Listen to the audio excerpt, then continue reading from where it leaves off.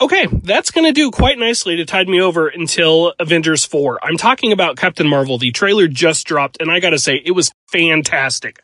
I've only seen it one time. I may have missed something that I'm going to say. I may have interpreted something wrong, but for just one-time viewing, I was floored. This looks great. Right off the bat, the Blockbuster video sign's hysterical. I love seeing that. I had to laugh right away.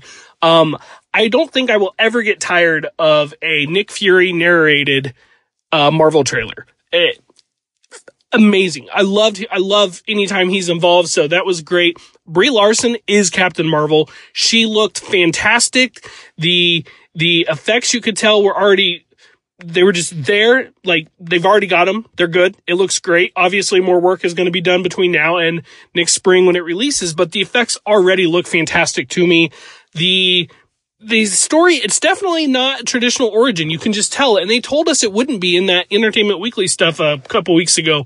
But she clearly has spent significant time off Earth and seems to have been on Earth at least for part of her life. She mentioned having flashes, having glimpses of memories, and they had her saying that overlaid with flashbacks to her time in the military, in the Air Force. I don't know. I haven't read a ton of Captain Marvel comics. I've read a fair amount. I know the character. I'm very, very familiar with the character, but most of my time with her has actually been in team books versus her solo book. This makes me want to read more of her solo book than I even have already.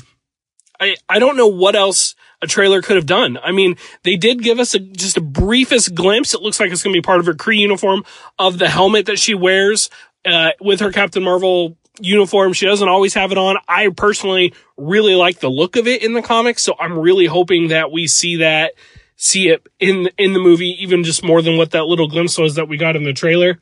We got just glimpses of Jude Law, of not even much of Nick Fury beyond his narration. I was looking for Clark Gregg. I did not notice him, though I would imagine that it won't be a very significant role for him, but still, I was looking for Clark Gregg.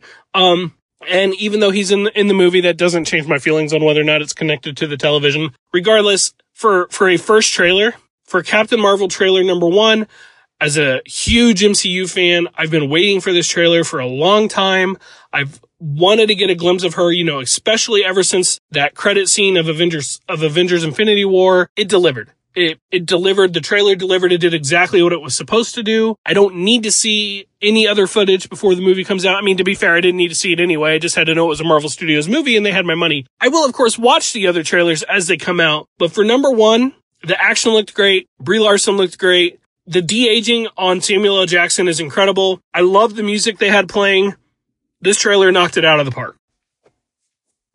Okay, that's going to do it. I'm on Twitter at Brentak Prime, and I will talk about this trailer more on the next episode of Fans Without Borders, which, if I'm not mistaken, I think is going to be episode 69, which will come out next week.